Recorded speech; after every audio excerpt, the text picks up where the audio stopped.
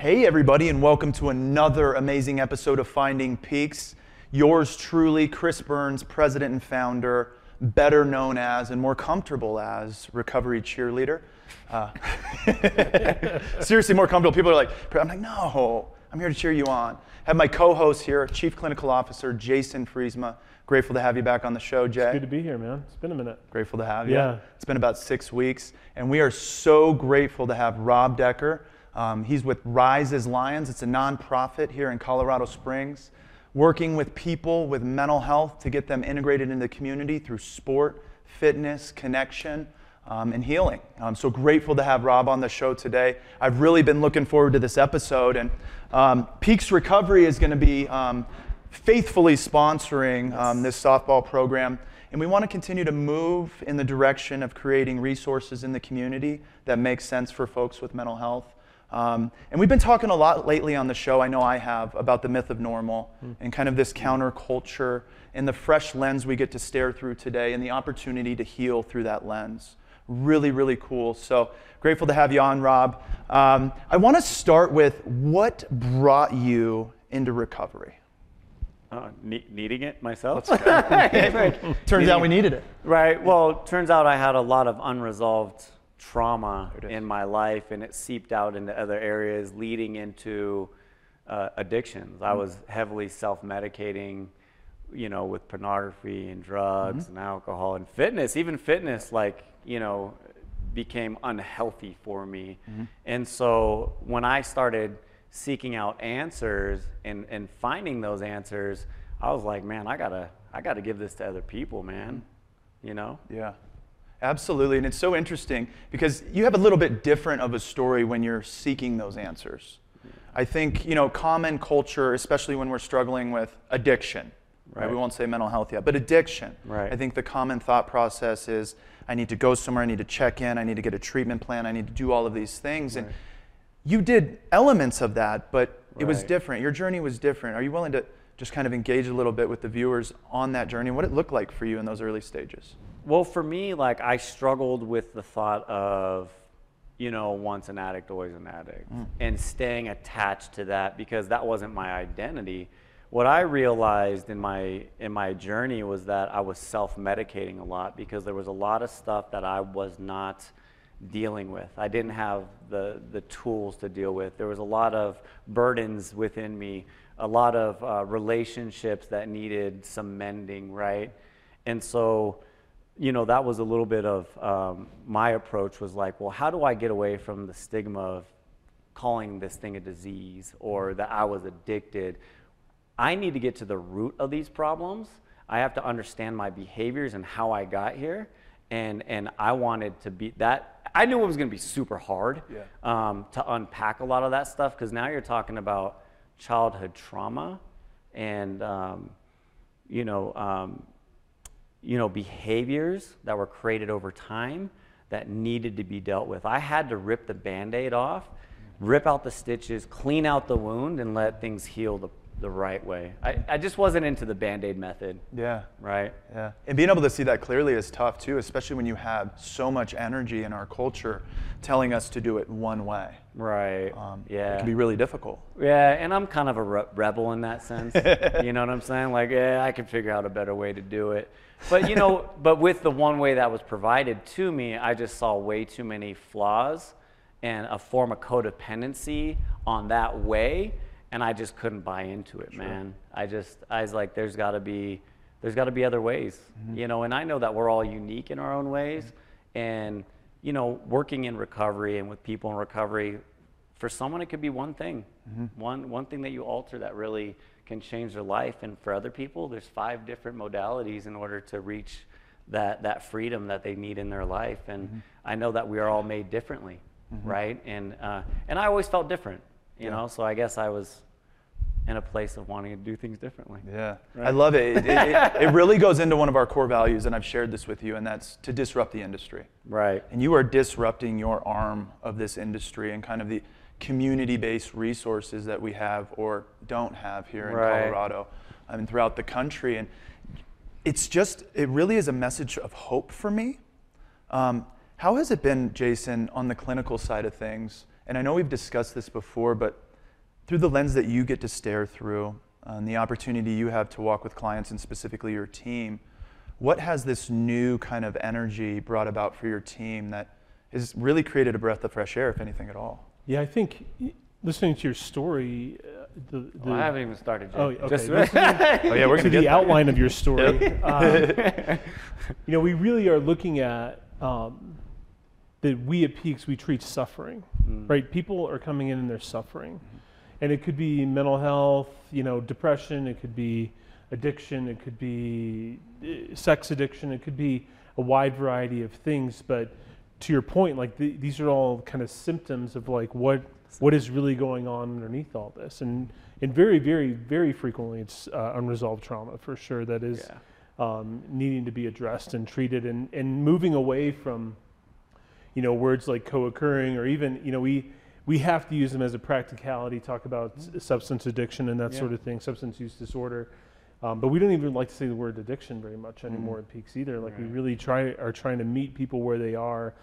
And what we've been able to do with that is just create kind of a curriculum that just says, hey, we're just going to help. Everybody's kind of suffering. I've suffered in my ways. Chris has suffered in his. You've suffered in yours. And like,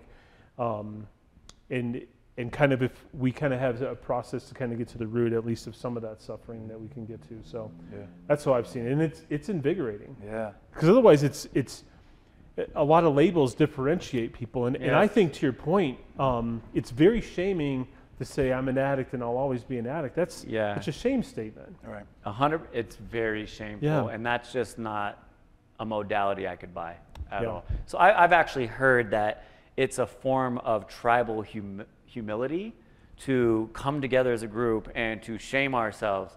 Like, bro, there's way better methods for me. Well, and I would actually say that's tribal humiliation. Yeah, which is not the same as humility. I'm sorry, humility. No, but like correct. Okay. I'm not clinical, bro. No, that's my seat. You're 100%. So that's exactly what that was. It's tribal humiliation, and to me, I still don't see the benefit of it. I still think there's better ways to go about it, right? Because I think a lot of us, we go into our addictions and our self-medicating and our poor relationships because of shame and being attached to shame, right? Yep. And I think we need to break away from that. Yeah. To your point, it really is, and I steal Brene Brown's, it's a different kind of call to courage. I think it really is, because I can't sit here 5 years ago, and my call to courage wasn't mental health. I just wasn't mentally healthy. I had a lot of people around me maybe that thought I was and were praising me because of the chip, but I wasn't in a place in my recovery where I could be courageous enough to work on some of the underpinnings that were informing my every existence, specifically my day-to-day behavior. And so now it really is a call to courage, and it's a call for all of us to show up together and to get this tent out broader and bigger and vaster than we've ever seen, so that all of our friends, family, and the people, places, and things that we care about the most can see themselves within it. Right. Well, out of love, like, I just want to see people free. And unfortunately, within some groups, like, I've been shamed. I've been, I'm a white knuckler, or I'm a dry drunk, or this is what you really are. You're in denial. Like, no, that's not what any of this is. And I understand there's going to be resistance coming my way, but that's okay. Yeah. I lived in a world where I needed to perform to be liked, right? Like, I had daddy issues as a kid, so I perform. And I've gotten to a place in my healing, in my journey, it's like, well, dude, some people just aren't going to like me, right? And that's okay. And I'm okay with that, but that doesn't stop the mission. Like, I suffered from severe rejection and abandonment and neglect. Like, dude, in this process of building a nonprofit and helping our community, like, those things are going to happen. I'm going to get neglected. I'm going to get rejected, right? People are going to abandon me in the process, and that's okay, right? Because it's not going to, my eyes stay on the prize through the whole process. But anyone can have that. Like, I truly believe with all my heart, mind, and soul that anyone can have that freedom, right? And that's what I, like, for me, I just want to be a face for that, and I want to be an inspiration for that, and I want to go into our community and just give it to everyone that's willing to be receptive enough to receive it, Yeah. No, I think that's great, man. And I want to go back to something you said. You said daddy issues, and those can be, right? Let's talk about it. Those can be. I got double daddy issues. Let's Stepdad and right, like, yeah. Let's go. And those can really inform so much for young men. Mm-hmm. So much. And I would like to explore with you kind of how that started, kind of what it informed, and kind of what it brought you to, kind of that overarching story that really kind of caught your attention. So I got the 2-for-1 deal. You know, when I was when I was 5 years old and I graduated kindergarten, I came home and I brought home a certification. Hey, you graduated. It had my name on it, Robert Yancey, right? Well, my dad informed me that that wasn't my real name because he wasn't my real father. So here I am like, oh, so you're not my real dad. So where's my real dad? So he's not around either. So the guy that's been calling me my dad's not my dad, and my other dad's not to be found. Wow. And just the amount of rejection and loneliness that came with that. And early on in my life, I was a huge introvert. I just kept to myself until I started adapting a lot of behaviors of my dad. You know, he unfortunately was in drugs and alcohol and violent, and you know, he had his struggles and demons that he never addressed, right? And I started to become him, which led me to be this extrovert in a sense. And that's the path it took for me. So by the time I was 14 or 15 years old, man, I was getting loaded, drinking, smoking weed, and then all that just evolved to all these other drugs and eventually being addicted to cocaine, right? And I mean, to the point where, dude, I would drink a bottle of vodka at night, and I'd wake up in the morning and take all these uppers just to get the party going, and that was my life, day in and day out, all through my 20s. That was life. And I know that I was numbing myself through that whole process until I eventually led myself into just a horrible relationship. Like, you know, there was this need for stimulation through these really wild relationships, because someone that actually loved me and cared about me, dude, that didn't work for me because I didn't understand that. Right. But what I understood was violence and aggravation and constant fighting. And so those were the relationships that were stimulating to me. And I eventually was so deep in one of those relationships that she falsely accused me of rape and attempted murder, which led to my suicide attempt that left me with a severed spine, 2 broken arms, and a collapsed lung. And the outcome of that wasn't very good because the cops show up and hit me with rape and murder charges. You know, doctors are telling me you're never going to walk again. If you do, you're going to be fully medicated. Like, you're not going to work. Like, sports and fitness, that's not part of your life now, bro. Like, you know, and that's where it led. So the rejection of all that led to all these decisions as a teen and a young man. You know, and even when I sobered up, I was still that 15-year-old boy living in that 34-year-old body, right? And so now I had to be like, okay, there's some work to be done, right? Because this little boy needs to go. Hey, there's a little kid that lives inside of me, you know, but I can't have the wrong little kid living inside of me. And so that's kind of where it led me. Yeah. And I love that you bring up kind of that little kid inside, and I think this is a really great topic, and thank you for sharing so vulnerably, but and how that informs, right? You said I showed up at 15, at 34. You know, I think we talk about developmental maturity sometimes in the developmental process, and oftentimes how we do show up at that age, and you give a really good example of how that 15-year-old informs my every behavior in my 35-year-old ecosystem. Absolutely. And I just like your responses, your everyday response is like, dude, that's how a 15-year-old Rob acts. Like, well, you got to get it together. You know, like you gotta put that little boy down. You know? How were you able to make? Because it really is for me. It's been the journey of my life. How did you make that connection? And it really is, and I talk about it often, but it is kind of this 1,000,000-mile march from head to heart. How did you connect that? Because the story you just brought up, and I know you didn't get into detail, I mean, has a lot of people in our world right now feeling like they're going to be disconnected for the rest of their life, you know, and they have no hope. Right. Well, you know, for me, I developed a relationship with God, and that relationship with God gave me purpose. And I understood that I was here for a reason, and that reason was to take all my life experiences and share them with other people so maybe they don't have to walk a similar path as me. So I found out my whys and my purpose, and that's what I went running with. And in order to take it to the next step with helping, and I'm sure you both see this in the recovery world, you'll get the person that is gung-ho, 1 year sober, like, oh, I'm going to be a sober coach and I'm going to lead the way, but they haven't addressed their childhood traumas. They haven't. So when that stuff starts to hit them, they haven't even processed their own stuff. And then before you know it, they're hitting the bottle again because they don't know how to manage all that and they have to self-medicate. I didn't want to be that.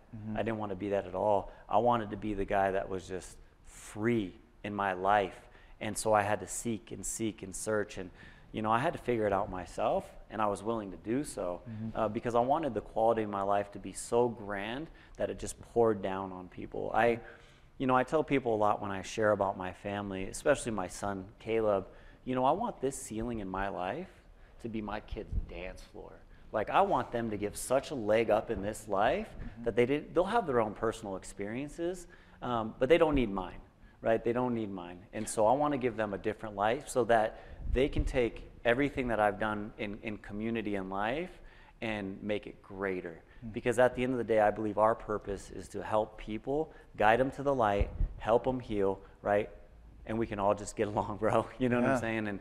And that's kind of what I want to do in our community and raising a family is I want to be that light, right? But being that light means you're going to have to go through a whole bunch of darkness and address some things, and you're going to get into your house that you grew up in. You're going to have to open up some doors, and you're going to open up somebody, and you're going to let some stuff out, bro. And there's going to be some dark stuff in there, And so even if I haven't completely, I won't say healed from certain situations, I've developed enough tools to be able to cope with things when things get hard. Yeah. Right? Because sometimes we don't completely heal. Like when I start talking about certain things in my life, I might get teary-eyed, right? It still impacts me, right? But now I can deal with it, right? Now I have the tools, right? And the mental maturity to cope with those things and get through them now, Yeah. And again, I believe anyone can have those things. Yeah. Right. Yeah, and I love what you said with the why and purpose. I mean, you want to see somebody in early recovery take off like a wildfire. Show them their purpose. Put it in front of them. We talked before the show, you were meeting with another guy in recovery. Yes. You were sharing in purpose, and you were like, I want to help you highlight this and enhance it and be a part of it. And he was like, me, really? Right. And it's just the opportunity we get to see people light up when they know that they're seen, heard, and valued. Right. It's incredible. Well, and a lot of us, so the guy that you're talking about, like he grew up in a big family, so he was never seen. And I felt the same way, like, bro, I'm you, And someone gave me a shot, right? I'm not, dude, I see in you what you don't see in you right now. And I want to help you. I want to help you through that process. I want to hold your hand, bro. Yeah. Like, let's do this together, man. And then what you're going to do is you're going to see somebody in a similar situation, and you're going to go help him. And that's how change happens, right? Beautiful. That's how change happens. And that's what we want. We want change, Yeah. right? We want transformation. I don't want a change in human behavior. I want true transformation. Yeah. That's what I want to see. Yeah. It's easy to put down the drink, right? Well, I wouldn't say it's easy to put down the drink. We'll retract that. But it's one thing to put down the substance in the drink, but not address the stuff that led to that, right? To that behavior. But how do we get deeper so there's a true transformation? So I can actually walk into a bar with all this alcohol, everyone smells like liquor, it doesn't even fade you, right? Not, like, I don't have to run, oh my God, it's liquor, Like, yeah, no, I man. want to be there, right? Yeah. Like, and to be able to have a sincere conversation with someone who's struggling, right? Like, Yeah. And that's the transformation that I'm hoping to see through everything that we're doing in our community, right? It's a beautiful thing, man. And it's a transformation and a story of which our young ones can hear. I remember in the early stages of being a father, 2, 3-year-olds, 3, 4-year-olds, and trying to explain my recovery at that time, even just 3, 4 years ago. And they look at me like, Ken, you're not making sense. And now from this mental health piece and the way that we talk about love and connection and community and family, they're like, makes sense, Dad. Makes total sense. To my 7-year-old who now can critically think a little bit. He's like, man, that checks out really good, Dad. And he just kind of, And what you said, man, I'm going to steal it and put it in my pocket because everything I say is from somebody else that I heard along the way. But I want my ceiling to be my kid's dance floor. And I know what you meant by that. It had nothing to do with it was mental health. From a mental health perspective, I want it to be as mentally healthy. The best I've seen is the worst you'll ever see. I don't want people, you know, I don't want my kids having to chase people's approval. They have mine. Yeah. Right? I love you. I remember the first time my kid struck out, like, we already moved the kid up a level in baseball. Like, dude, you're doing good, bro. But he doesn't get, he's 5, right? And he struck out and it ripped him. And I was like, you know what, bro? You can strike out for the rest of the season. And guess who loves you?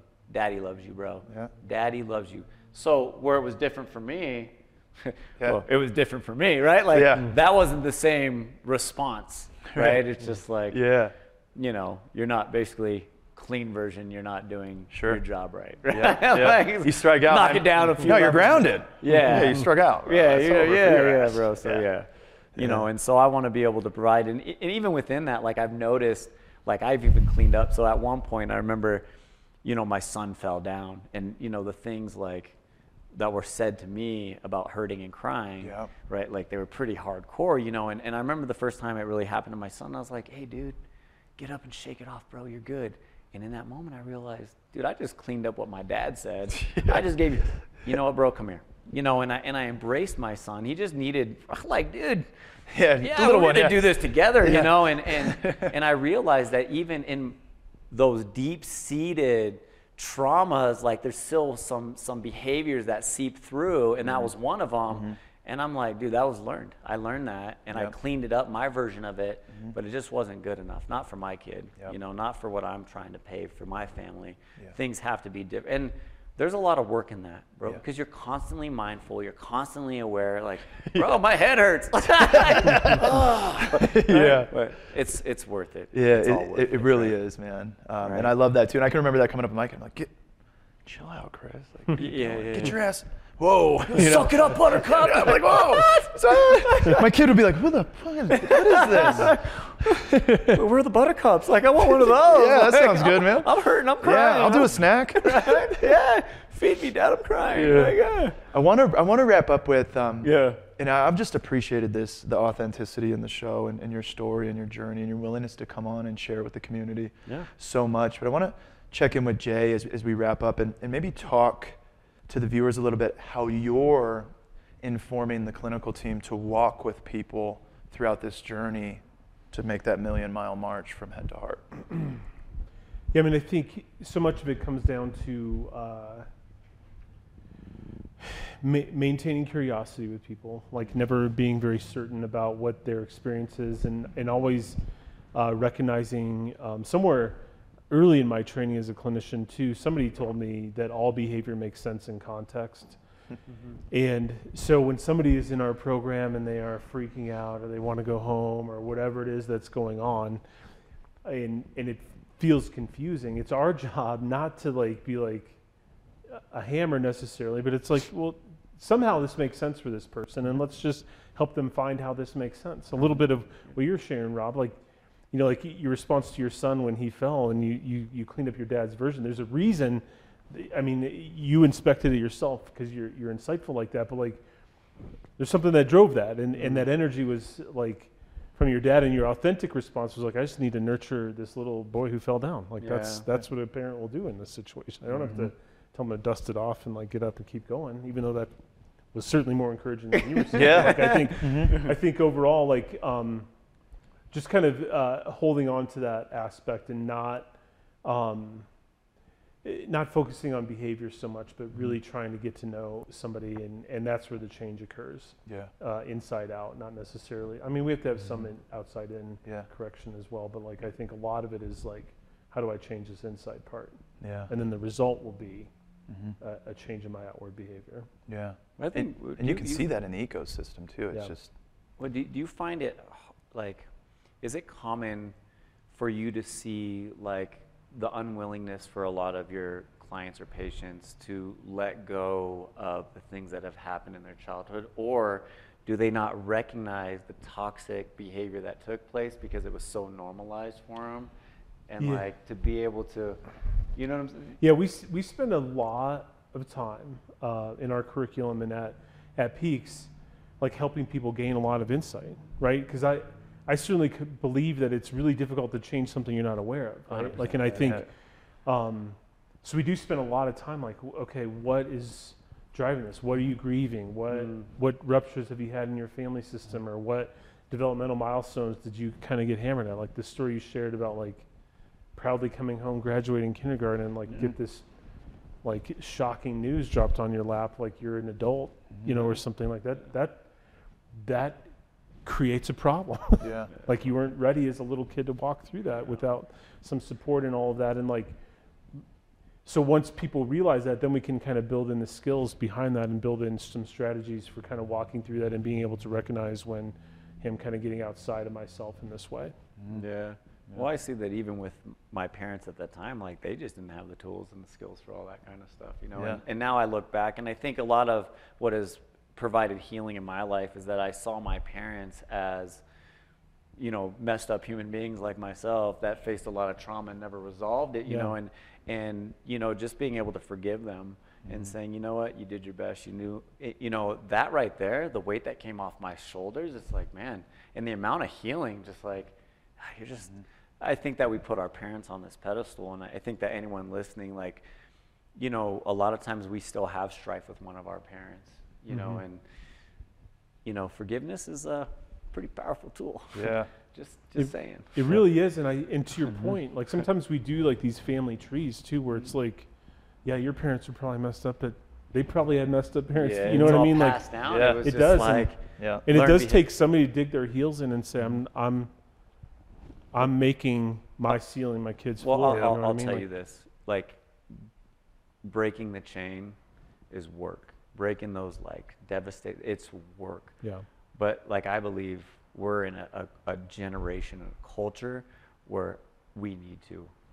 A lot of us really just need to. Yep. And that's going to shift our culture if you can break away. Because I just think, again, we're going to go back to shame and all that stuff. Like people are walking the streets in shame right Yep. now. And their behavior is, you know. And I love that we're pushing up against this wall that has been so normalized in our recovery culture for so long.